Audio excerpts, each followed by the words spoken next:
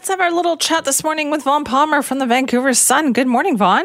Hey, good morning, Simi, and I trust you were impressed with the quick turnaround by the government on the decision on that request to defer old-growth logging at Fairy Creek. Yeah, it seems like it was stuck in a stalemate for a long, long time, and then all of a sudden in the last week, that logjam broke. Yeah, we talk about how, take government forever to decide things. 48 hours. Man, oh man, is that an efficient government? The First Nation requested the logging be deferred on Monday. Cabinet met Wednesday, and the Premier came out and met with reporters and said, hey, it's done. The logging is deferred. Called it a historic and a transcendent moment. Sarcasm aside... Yes. I think what this is how quickly government can make a decision when you've got an ugly, nasty showdown in the Premier's own riding, which pits one wing of the NDP, the environmental green side, against the other wing of the NDP, the logging forest job side. And they really wanted to resolve this as fast as they could. Sigh of relief when the First Nation, which it's their territory, or the three First Nations, asked for the logging deferral on Monday. And I don't think that was a long discussion at the cabinet table. I suspect that halfway through the motion, they went, approved.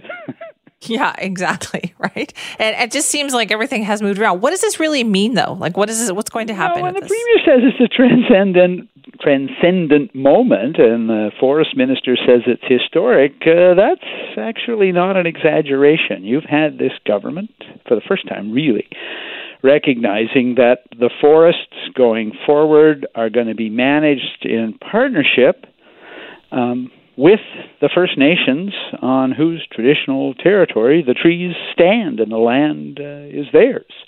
I mean, this is it's such a big change that I think you have to stand back and really go. Even the environmentalists haven't figured this out yet, right? They're running this like another war in the woods. It's, the well-meaning greenie environmentalists with their international backing and their platoons of young British Columbians and seniors here in the capital who are willing to get themselves arrested versus the nasty old forest companies. And they're kind of overlooking that, no, the ground has shifted here. It isn't just the forest companies now, and it certainly isn't just a government not living up to its promises.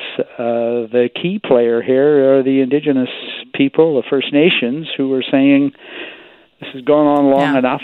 We're going to decide on how the forests are going to be managed in keeping with our values, maintaining their jobs and employment, but also preserving old growth. And that's the new era in British Columbia.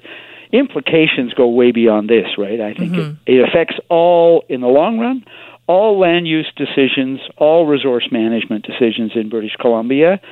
The provincial government in BC, the Premier's office, which has been managing stuff by edict and legislation and regulation, choosing to consult or not consult as it sees fit, that era is gone. Yeah. We're actually going to be speaking with Katrine Conroy, the Forest Minister, coming up a little bit later in the show, so more to come on that.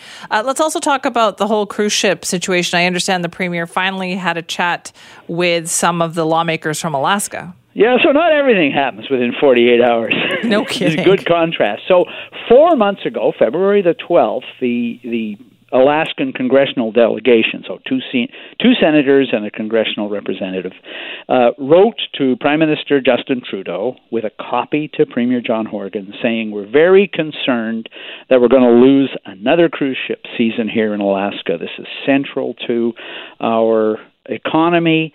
And our cruise ships, the cruise ships that come to Alaska, stop in Canadian ports on the way because of American law. And they're not going to be able to stop in those Canadian ports, so the season isn't going to happen. We'd like to talk to you. We're sorry that you've closed your ports for another year without even consulting us. We suggest we look at options, and one of the things they suggested was a dialogue, and another thing they suggested was a workaround on the legislation. They really didn't get any response from British Columbia. Premier Horgan said, it's a blip, not going to happen. Chances of passage of them doing anything legislative are remote. Well, as we know, Simi, the Alaskans got together, got the American Senate and House of Representatives worked up, got a piece of legislation, a workaround done through legislation that would allow the ships to go from Seattle to Alaska without stopping in Canada, and the president signed it into law. So the premier finally talked to Senator Murkowski yesterday, as I say, 4 months after they first wrote. Premier says, well, their real concern is with the Canadian government, not really with the province of British Columbia. And the Premier says, that idea that the Alaskans had about these stops, technical stops that would allow a workaround, well, he thinks that's a good idea. But, that was like 4 months ago. If he'd said that, yeah, exactly. We might have avoided or saved the season for British Columbia. And that's nowhere near to happening right now. No, I don't think it's going to happen. Now, the news has been covering there are other obstacles to opening the border. There's a lot of back and forth on it, but the cruise ship season, it looks as if it's going to start out of Seattle at the end of July. The concern in the industry here in BC is that this might not be temporary, that if it goes ahead and it works, that the Americans might extend or make it optional, the stops in Canada, and that could have a big impact on the BC cities that do very well off the stopovers from the cruise ship business out of Seattle going to Alaska. So more to come on that one, too. Very quickly, we also have Michael Lee coming on the show shortly. But so he threw his hat officially into the race yesterday for the BC Liberal leadership. Yes, he did. And I think his short to-do list is probably he's hit the mark on it. He wants the party to do more about promoting diversity. He thinks the party's got to work on trust. He thinks the party's got to work on unity. I'd say that's a starting point for him. Certainly the voters, I think, have had a lot of problems with the Liberals around that issue. Interesting, his rival for the leadership, the putative front-runner, Kevin Falcon, has made it a priority to change the party's name. What Lee says on that is he will take direction from the party on it. I don't think it's as much of a priority for him as it is for Falcon. The other thing that struck me about his presentation last night, and it's interesting to see him, I know he's run before, but I expect anybody who logged into that Facebook presentation live from his kitchen at his home, they got to see his 3 children speak nicely about him and his wife, and probably the first sort of much contact than anybody had with Michael Lee being a person sitting around joking with his spouse and everything. Right. I mean, it's interesting for a guy who's run before. I realized that I didn't know that much about him, and I think that's probably true of a lot of voters. I agree with you. I think that's absolutely true. Also, anytime you can get your kids to say nice things about you, I mean, that's a pretty big deal.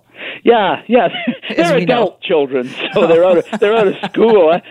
Were they teenagers? I'm not sure you could really wouldn't be so lucky to say too much. Wouldn't be so lucky. I know, but so do you think there's going to be more people jumping into this race? I think there's one more coming. The MLA from Kelowna, she's very, very active. Renee Merrifield, I think she's going to jump in as well. So they'll have a field of 5 candidates for a party that had its worst result in modern times last fall. I mean, there's certainly a rebuilding job to do there, but there's also interesting one thing that jumped out at me last night.